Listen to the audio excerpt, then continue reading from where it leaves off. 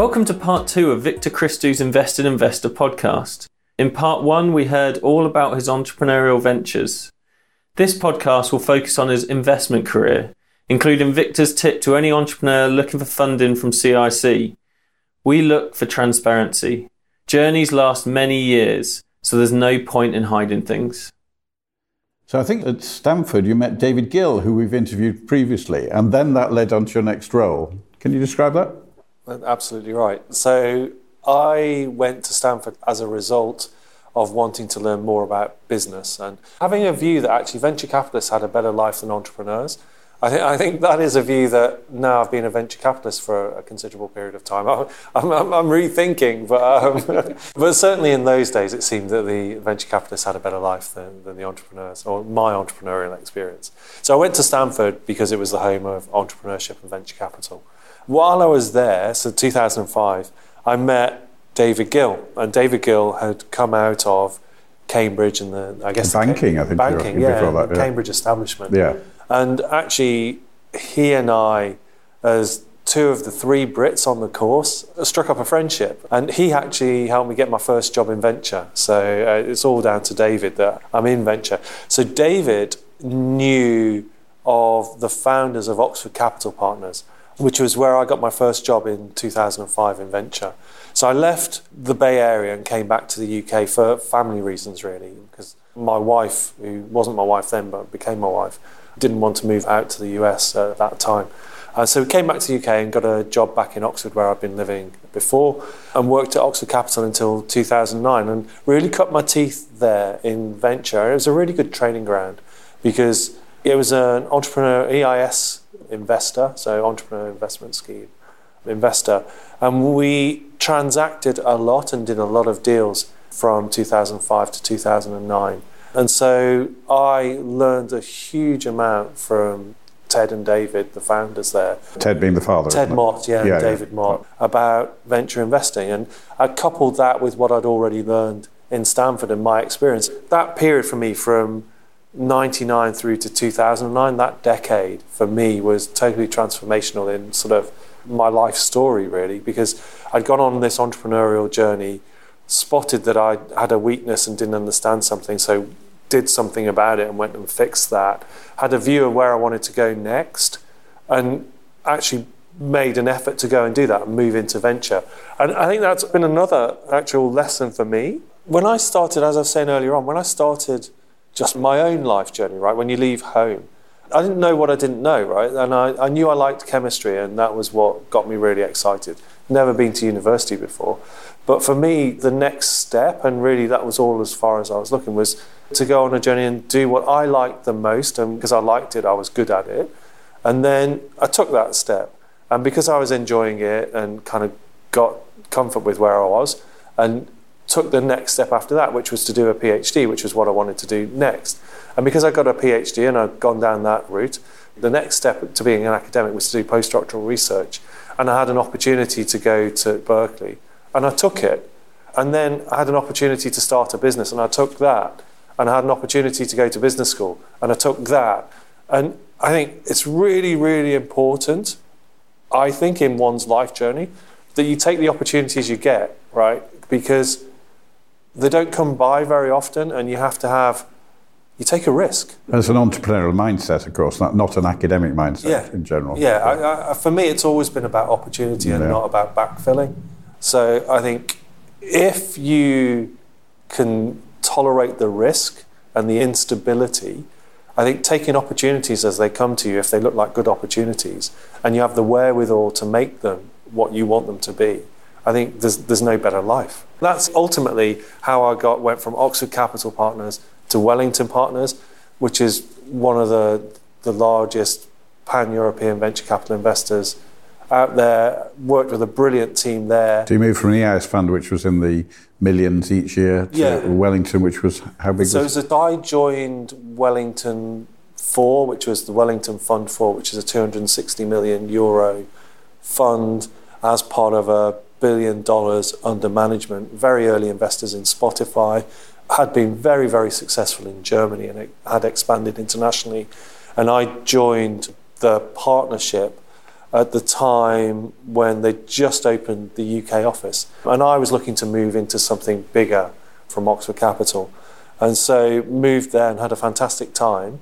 Learned a huge amount from some very, very seasoned investors, actually. And also learned how difficult it is to fundraise. People always think about venture capitalists as people who are in charge of the purse. And actually, all venture capitalists have to raise capital from people who ultimately control their purse. And so venture capitalists go out to talk to pension funds, insurance groups, sovereign wealth, to convince those organisations that the venture capital fund that you're representing is a good investment opportunity, in the same way that entrepreneurs have to convince venture capitalists that... Or angels. So it's, you're always pitching. You're pitching all your life. Angels don't have to do that because they've already built the wealth up. But at some point, the angel will have been pitching to raise capital or to do something. If they're an entrepreneurial journey to that point, exactly. Yeah, so I think, constantly you are responsible for your own brand and your own destiny, right? So I think I'm a big believer in ownership as well, owning the outcome and making sure that you influence what's within your sphere of influence and you drive it the way you want it to go. Let's talk about some of the journeys that you've been on with OCP, some of those the lessons learnt there. Then we'll move, of course, on to Wellington and onto CIC. I think the experience I had at Oxford Capital was informative in the sense that I went from managing my own business and being in control of my own destiny, as I was saying earlier on, to some degree, because we were dependent on capital raises, but at least I could control the science and understand how to take the next step forwards, to managing a portfolio of assets where you get to live your life vicariously through other people. Now, a question most people ask me is that why wasn't I a repeat entrepreneur? It's an interesting question, because I thought the idea that I had when we created Opsys was a really good idea. And I think over 20 years it's proven to be such. I didn't have another idea that was as good as that. I just didn't believe that I had an idea that was as good as that. And so I thought I built up a skill set that I'd complemented by going to business school. And also, that journey wasn't as successful as it potentially could have been. Yeah. You had made some mistakes. It didn't make you fabulously wealthy at the start, did it? Yeah, that's right. Yeah, so I had to work, but I'd learnt a huge amount. And I thought there was an opportunity for me to put those skills to work in venture. So who were you investing in at OCP? Were they tech companies in the tech Oxford? companies. So all across the UK, but with a natural focus to Oxford, and generally tech businesses rather than software. So very much B2B deep tech businesses, which is now in flavour again, but went through a phase of being deeply out of... Oh, did it? The 00s? Yeah, so especially when you went through the dot-com boom, there was a lot of B2C consumer internet type activity. It was difficult to get deep tech businesses funded. But deep tech businesses require deep tech knowledge. And so I felt that I could bring that to bear and to complement the other skills that there were at Oxford Capital. And so I learned a lot about managing a portfolio, about the importance of representing the firm, Oxford Capital, or whatever firm you're in, that rather than going native, I guess is the venture phrase for it, just buying into the vision that the and overselling it even internally, never mind externally. It's a risk that you have to be aware of when you're an investor, because you spend so much time with your entrepreneurs that one does need to maintain a distance, be supportive and be helpful in every way you can possibly be. But the job's a financial job and to make a financial return.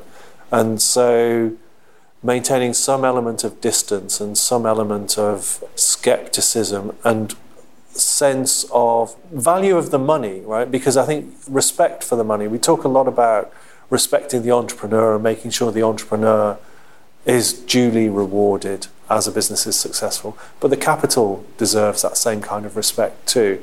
And I think it's very easy for everybody to lose track of the fact that people are committing, and angels as well, committing substantial amounts of capital and trust to an entrepreneur.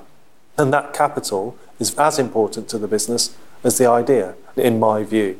So I think respecting the capital is an important aspect of the business that I've come to appreciate, in particular now that I'm running the firm here at Cambridge Innovation. So you moved from Wellington, you moved over here to Cambridge? Yeah, so I was thinking about what I should be doing with my life, and then had a phone call from a search firm, from Paul Bailey actually, search firm in Cambridge. He said, we've got this fantastic opportunity for you to work in a university spin-out fund. It's like, I'm never working in a university spin-out, anything to do with a university again. And so the one condition I had when I joined was that I wouldn't have to deal with university politics. And sadly not true. Yes. Well, it was initially because Peter Keane was running it. Yeah, exactly. So Peter Keane was one of the founders here, and I joined Peter, I guess effectively employee number 2, but Peter already had a vision for where he wanted his life to go. And so I took over from Peter in September 2015, and have been running Cambridge Innovation ever since. You raised a fund, initial fund? Yeah, so Cambridge Innovation is a vehicle created by the University of Cambridge to be the private provider of capital to its spin-out funds. So the university, I think, has been very far-sighted, actually, in thinking about how best to structure the university, actually, and the university, its relationship with its academics, to create a culture of entrepreneurship within the university. So the university encourages entrepreneurship and has set up what I think is one of the best tech transfer groups in the whole world. So the university's commercialization group, Cambridge Enterprise, I really believe is one of the world's leading commercialization groups. They are very active and very supportive in creating businesses out of university intellectual property, and that's their mandate, to translate intellectual property into the public domain. It's not just the university, is it? Your remit is slightly wider than just the university. So we operate more broadly within the Cambridge cluster, which is this sort of loose aggregation and self-identifying set of individuals, organisations and operations in and around Cambridge, which has been a very successful ecosystem since the 1960s, when the very first science park in the UK was set up in Cambridge.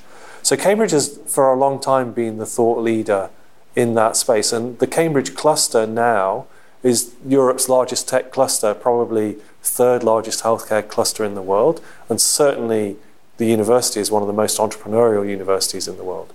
Cambridge Innovation is right at the heart of all that activity, providing private capital to the best and fastest growing businesses in that ecosystem. And we like to believe that we're an important part of the ecosystem. And how big is the fund? So we manage £125 million, and it's on our balance sheet, and it's an important aspect of what we do, that we have a balance sheet structure to our investment activities. So you're patient, basically. Yeah, so we just want to have the flexibility, and we can get that flexibility in funds increasingly, but we were set up as a balance sheet investor to allow us to build businesses as fast as we can, but not to exit those businesses early and be constrained by a short-term... Yeah, having the VC generally has a term, doesn't it? So and that term is typically 5 years of investment, and then the next 5 years you spend trying to sell those businesses, and that is typically not long enough. I mean, one of the lessons I've learned over time is it takes a long time to build big businesses. That's in 10, 15, 15 years, so 20 years. We started Opsys right at the start of the whole movement in OLEDs. So, the very first patents, we filed our key patents in 96, 97. So they're all gone now? Well, you get extensions on them and continuations. But I guess people only now, so 2018, beginning to think about OLED screens and things. Yeah, well, probably about 3 years ago. But an OLED TV is still viewed as being quite an exotic thing, and yet people are familiar with OLED displays. But it takes 20 years to build tech into, or an idea into a business. Digital media businesses move more rapidly. I think there's anecdotal data that shows that it takes 8 years to build a unicorn, $1 billion business in Europe. I think the healthcare businesses take 15, 16, 17 years to grow to maturity. And a short-term fixed life vehicle just doesn't offer you the flexibility to do that. I think that things are changing and there are structures coming into... So what's your most exciting investment in terms of growth? And I don't mean in terms of working with the entrepreneurs here, but in terms of, investment at a certain point. Was it Spotify or was it something else? By the time I joined Wellington, Spotify was already a really big business. So it's a fantastic business to be associated with. I don't feel that I can collect any of the credit for that business, but it was interesting watching like Daniel Ek and those guys build a really, really big business from the position of being an investor in that business. Was just interesting to see that happen, and learned a lot about the way they operated and created their business to be a globally important business. I think we've got elements of that business in some of the portfolio we have today. So CMR Surgical, which is a medical robot for surgery.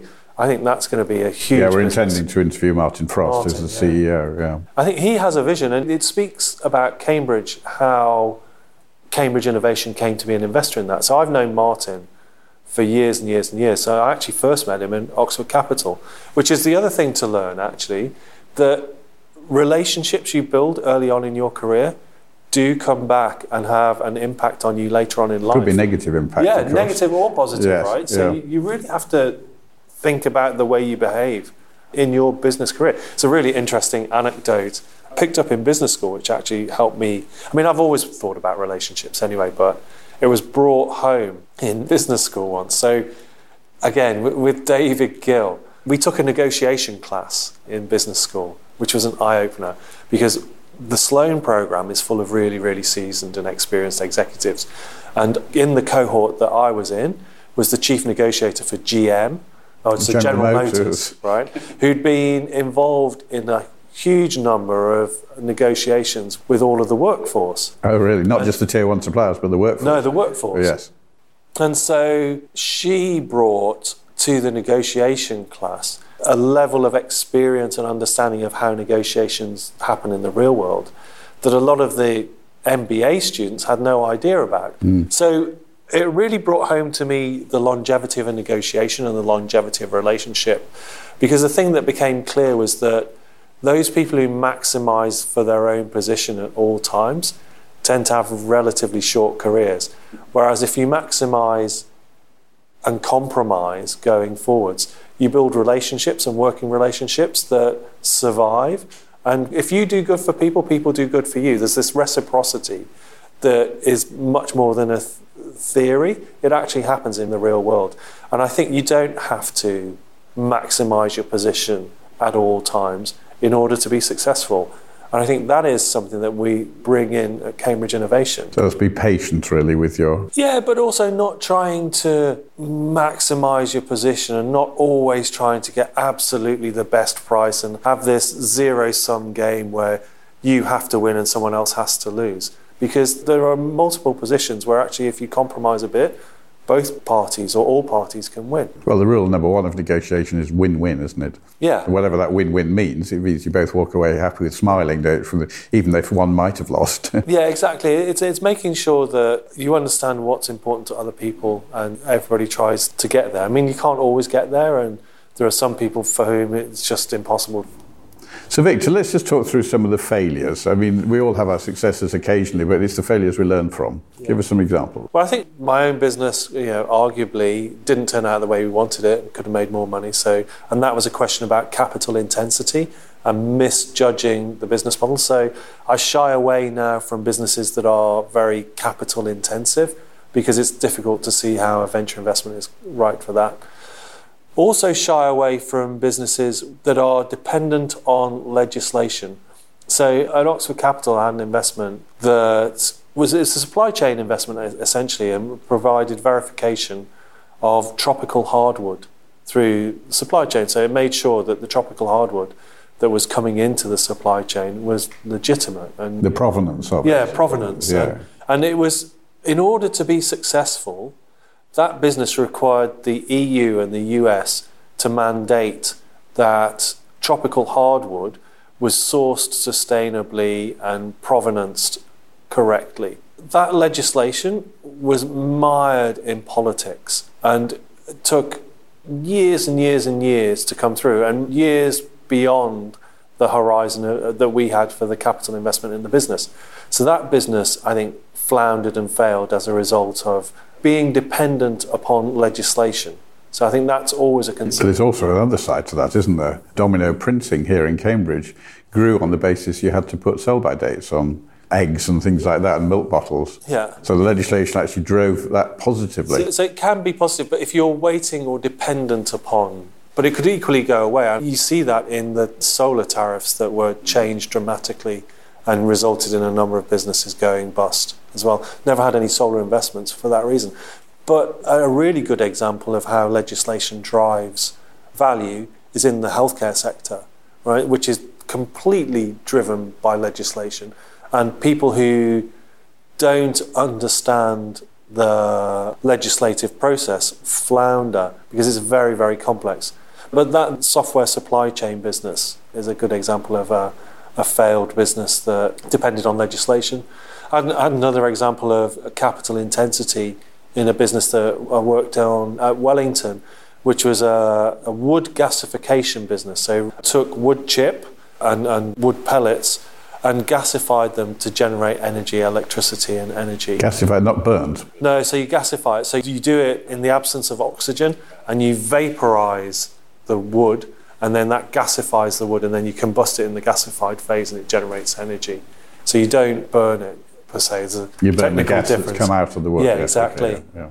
That's another example of capital intensity, complexity as well, confounding the business prospects. Another example is not necessarily of a business that failed, but a business that took much longer to get to maturity. So this is the other thing you learn. It takes twice as long and costs twice as much as you anticipate when you go in. And if you take that on board, it still costs more and takes longer. Yes, exactly. Twice doesn't sound a big enough number, actually. Yeah, so we had a business making biobutanol. So again, another Oxford Capital investment. It was actually a business called Green Biologics.